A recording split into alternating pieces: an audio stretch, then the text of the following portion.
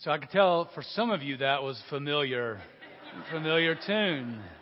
Just jump right into that Kansas tune in the 70s. It sort of dates us a little bit. Cedric was saying any guitar player in the early 80s, they would have known how to play that song, and I could have asked him to play it if need be. But that tune is a great tune that captures some of what the writer of Ecclesiastes is saying. The question that the Ecclesiastes will really be asking is, are we just dust in the wind? It seems like when I just look around, when I consider my own life, that we're just dust in the wind. You know, things just come and go. We're on that proverbial gerbil wheel. And that's really what it seems like or feels like. I thought about moving this sermon to 2 a.m., not because of fireworks.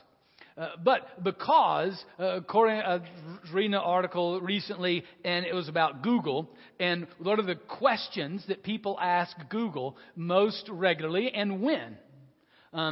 And between 2 and 4 in the morning, that's when people are asking Google, what's the meaning of life? That's when that question becomes most common. You know, what is my purpose? Between 2 and 4 in the morning. And I thought, okay, well, maybe we'll just move it to 2 o'clock in the morning because that's when people are asking that question. But then another major question around that time is, how do I roll a joint? So I thought, that's probably, don't want to go right there. We'll keep it at 11:15 or so, and but address that significant question. What is my purpose? What is this meaning of life? And is there meaning? A number of folks, in ministry that, cross my path, you'll hear stories regularly of people who were told, you don't ask why questions in church. Maybe some of you have had that, that you don't express your doubts. You paint the smiley face emoji on and you come in, with that. And I think that's one of the reasons that Ecclesiastes is in the Bible. To say, no, the church is the very place you're supposed to come and ask those why questions. It's the place where you're supposed to be able to come and share the doubts and wonder aloud. And even share the frustrations and share the honest observations of life and what we're truly feeling. That I think that's why Ecclesiastes is here, and why a chunk of what we call in the Bible the wisdom literature. Psalms, Proverbs, Ecclesiastes, Song of Songs, and Job. They're here. They're not history. They're not prophetic. They're not letters. They're not sermons. They're more stories or general wisdom, or even, as we see in Ecclesiastes and also in Job, particularly the questions of life that are pursued in honest ways. Now, I think that God not only allows for the honest why question, God welcomes them, even encourages them. Encourage us, our honest interaction with life, from the top to the bottom. I think God encourages every diligent, honest search for truth. I think God honors and desires every honest, diligent search for truth. Why, you might ask? That's good. Remember I told you. Why is a good question to ask. I think God honors every honest, diligent search for truth, because every honest, diligent search for truth leads to God. And that's what God longs for. So God's created us for, is to pursue a relationship with the living God. And our honest, and as we'll see as we walk through Ecclesiastes for the next several weeks, is you look at things and you pursue that truth through different means. What you end up doing is finding a dead end at every mean except for the one that points us to the almighty loving Creator. And that's what we'll experience as we walk through Ecclesiastes. 536 in your pew Bible, if you want to turn there, or you can follow along on the screen. Ecclesiastes chapter 1, verses 1 through 11. Let's pray together. Gracious God, thank you for your written word that speaks to us of your truth and your character and the fullness and meaning and purpose of life. And we ask now you would help to continue to prepare our hearts and minds to hear and receive from you. In the name of Jesus we pray. Amen. Ecclesiastes chapter 1, starting with verse 1. The word of the teacher, the son of David, king in Jerusalem. Vanity of vanities, says the teacher. Vanity of vanities. All is vanity. What do people gain from all the toil at which they toil under the sun? A generation goes and a generation comes, but the earth remains forever. The sun rises and the sun goes down and hurries to the place where it rises. The wind blows to the south and goes around to the north. Round and round goes the wind, and on its circuits the wind returns. All streams run to the sea, but the sea is not full. To the place where the streams flow, they continue to flow. All things are wearisome, more than one can express. The eye is not satisfied with seeing, or the ear filled with hearing. What has been is what will be, and what has been done is what will be done. There is nothing new under the sun. Is there a thing of which it is said, "See, this is new"? It's already been in the ages before us. The people of long ago are not remembered, nor will there be any remembrance of people yet to come by those who come after them. This is the word of the Lord. Thanks be to God. Now, some of you are saying, this is in the Bible? How'd this sneak in? Why is that here? And that's the very reason that I've told you from the beginning. It's here to say, listen, God welcomes this open and honest dialogue with Him. Now, but others of you, you read that and you're right at home. I mean, it resonates with you. It's not a word that you usually hear, in church.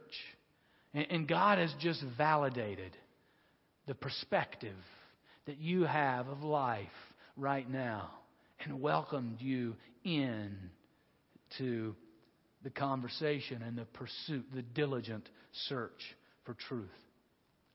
And some, after first service, had a few people, they were ready to say, hey, I'm going to get the CD and give that to them, or I'm going to point them to the website. And because it's simply freeing to be told, hey, God's not put off by your doubts and by your diligent search for truth.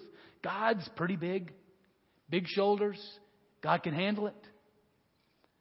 And He welcomes your diligent search for truth. And we see here in Ecclesiastes, as the author is doing that, he's running into the ambiguity and the uncertainty and the seemingly even meaninglessness of life, as I said, just on that gerbil wheel going round and round. That things don't really change.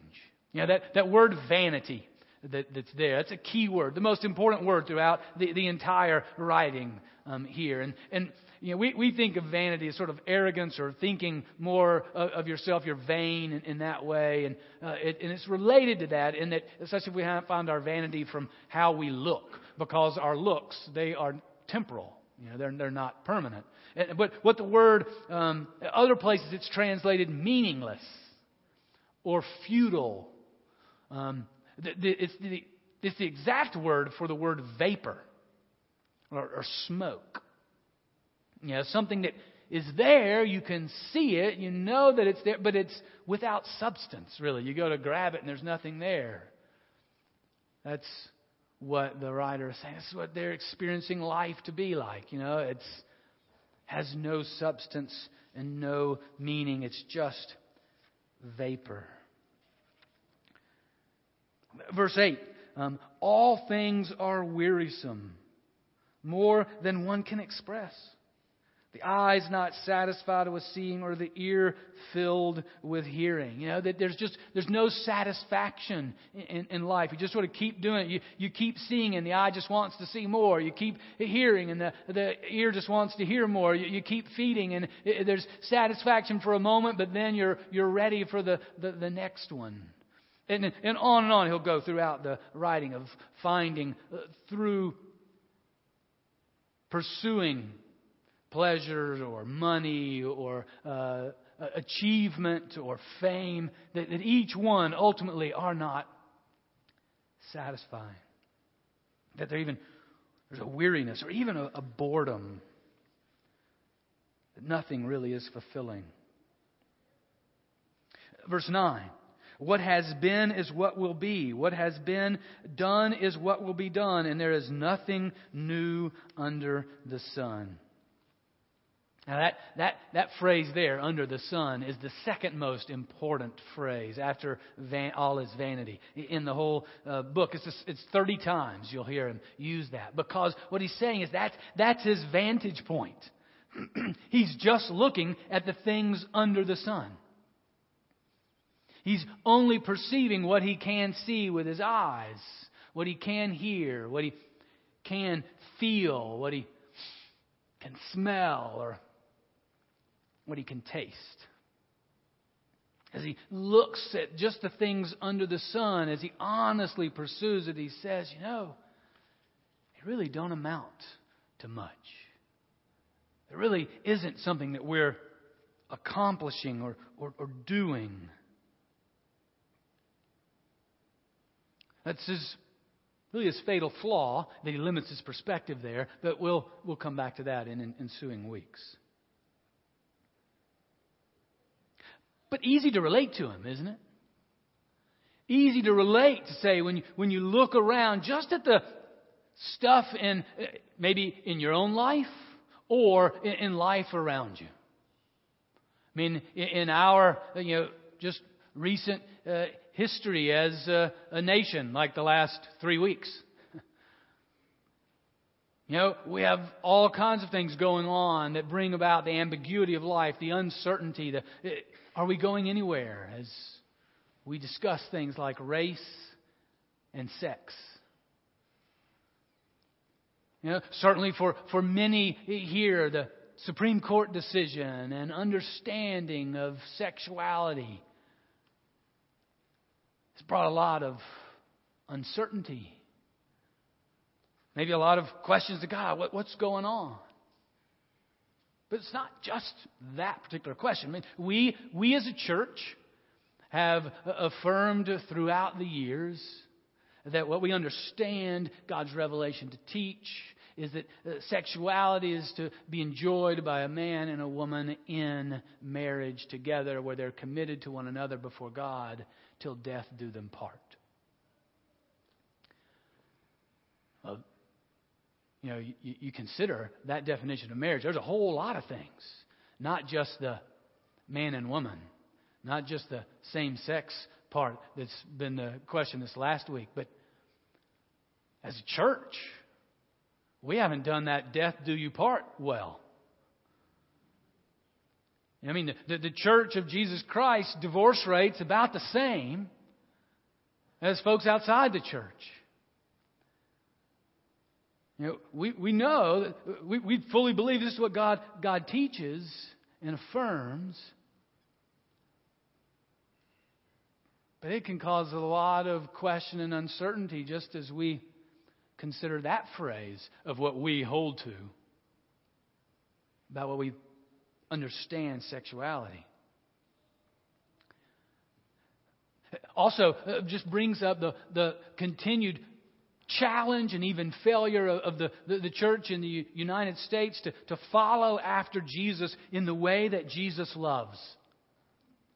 And you see Jesus interacting with people all the time that disagree with Him or that are going against what Jesus taught. And Jesus was absolutely brilliant, filled with such perfect love that He could share the truth without compromise and without condemnation.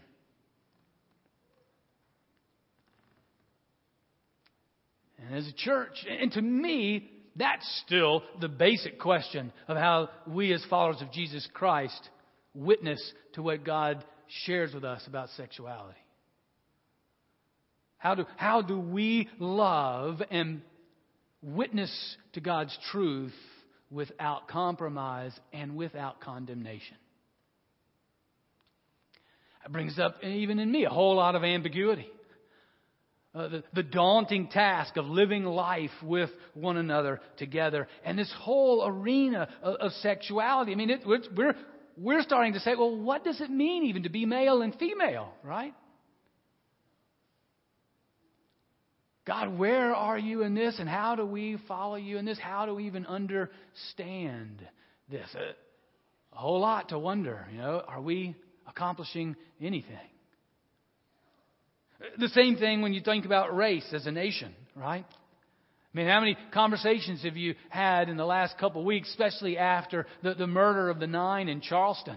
And now all the uproar around the Confederate flag and all the rest and the discussion to say, wait a minute, have we gotten nowhere? How in the world is this even still happening? And churches are burning again.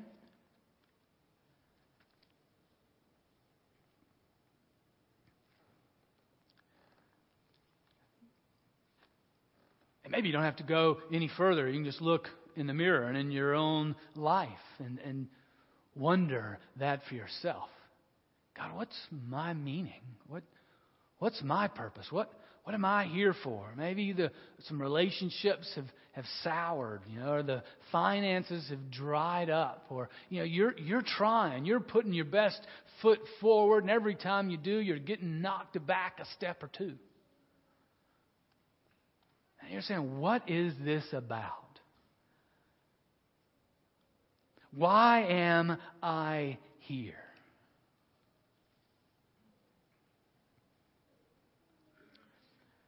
Ecclesiastes says that's a fair and honest and open question.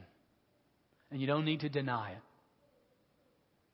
You don't need to be an ostrich and just sort of stick your head in the sand and act like it's not there, whether it's for you or for the world that's going on around you or some combination. Don't need to just paint a smiley face and sing the next song. You don't succumb to helplessness. Don't succumb to just being numb or numbing yourself. And that's what we'll see as the writer pursues that self-medication.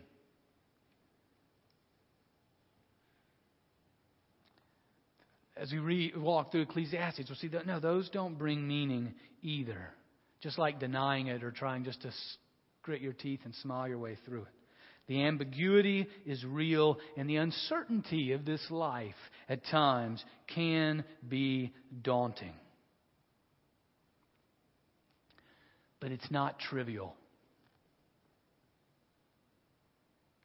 I mean, if it were meaningless, if it were trivial, if it really were just without purpose, then why would the writer have wasted 12 chapters talking about it?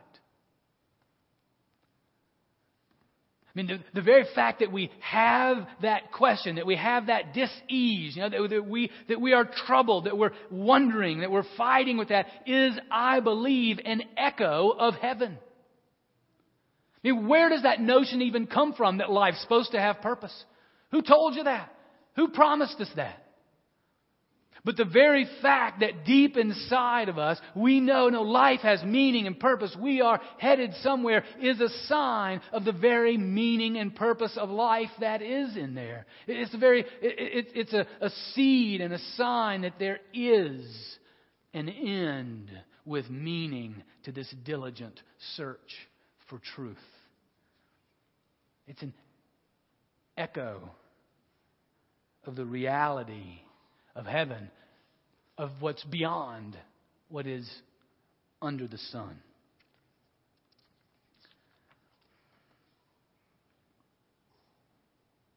So I encourage you, for you, or if this somehow you're caught in this same struggle that the writer of Ecclesiastes is too, then I encourage you, man, just pray it out loud. Write it down just like he did. Your questions, your anger, your doubt. Let God hear it. And you say it. You may even need to give God the silent treatment. But just know that you're giving God the silent treatment. Because even that very act is moving you beyond just what is under the sun. Go. Be free. Go pout in God's face. He can handle it. As we'll talk next week, but be ready for the answers too. And this notion is not just an Old Testament notion, and it's not one that just a few folks have. Romans chapter 8. The Apostle Paul really asks some of the same, or makes some of the same points, or alludes to the reason that sense of meaning and purpose can be lost, and why we can feel at times that we're just on the gerbil wheel going round and round, but doing absolutely nothing. So in Romans chapter 8, verse 22, hear what the Apostle Paul says. We know that the whole creation has been groaning in labor pains until now. And not only the creation, but we ourselves, who have the first fruits of the Spirit, groan inwardly while we wait for adoption, the redemption of our bodies. For in hope we were saved. Now hope that is seen is not hope. For who hopes for what is seen? But if we hope for what we do not see, we wait for it with patience. It's a picture here that Paul gives us of just the fallenness and the brokenness of creation, and in our own lives, the sin and selfishness that resides within us, and even the brokenness of the universe. And so the writer of Ecclesiastes is joining with the very creation in giving voice to that groaning that we may hear and feel in our own lives and in the realities of what happens under the sun. That is the case not only for us, not only for those that have the Spirit, but for creation itself.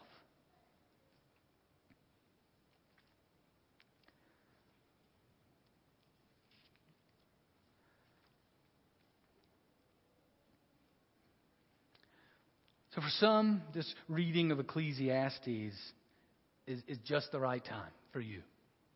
I mean, you resonated from the first sentence. And it's like, yeah, this is connecting with where I am. For others of you, I encourage you, just sort of pack it away.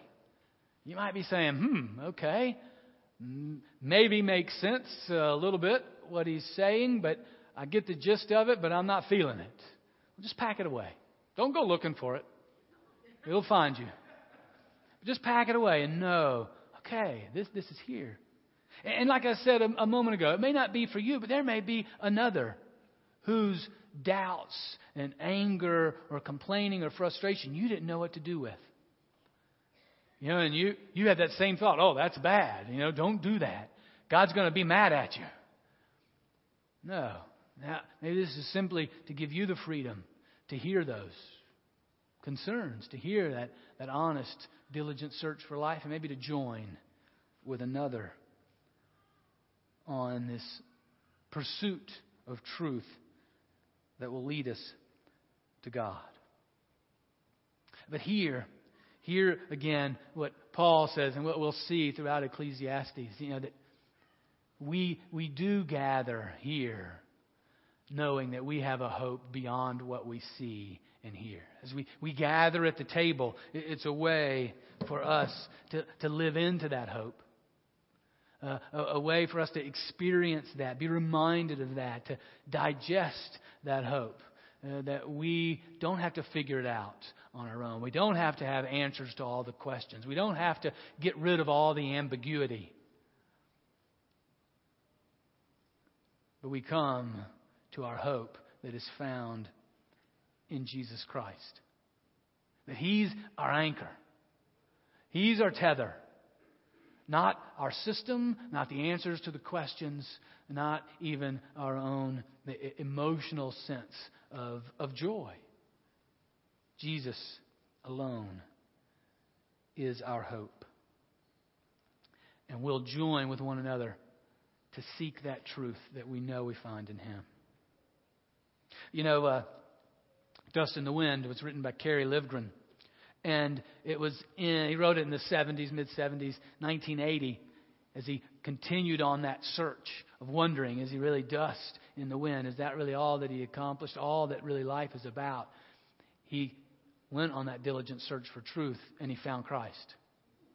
And started a band called A.D. that was around for a few years, and even now is still writing music and playing music, pointing people to the realities of life and pointing them ahead to the one sure and certain hope that is found in Jesus Christ, even in the midst of ambiguity and uncertainty that we might experience in the reality of our own lives.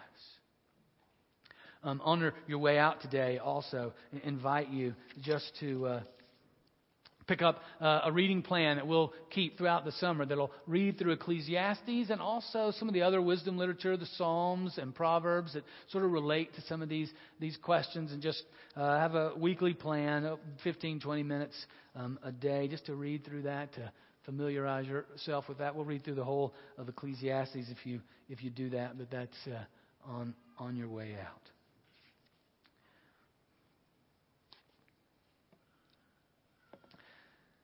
Now, what I invite you to do is to prepare yourself to receive from God at the mystery of the communion table.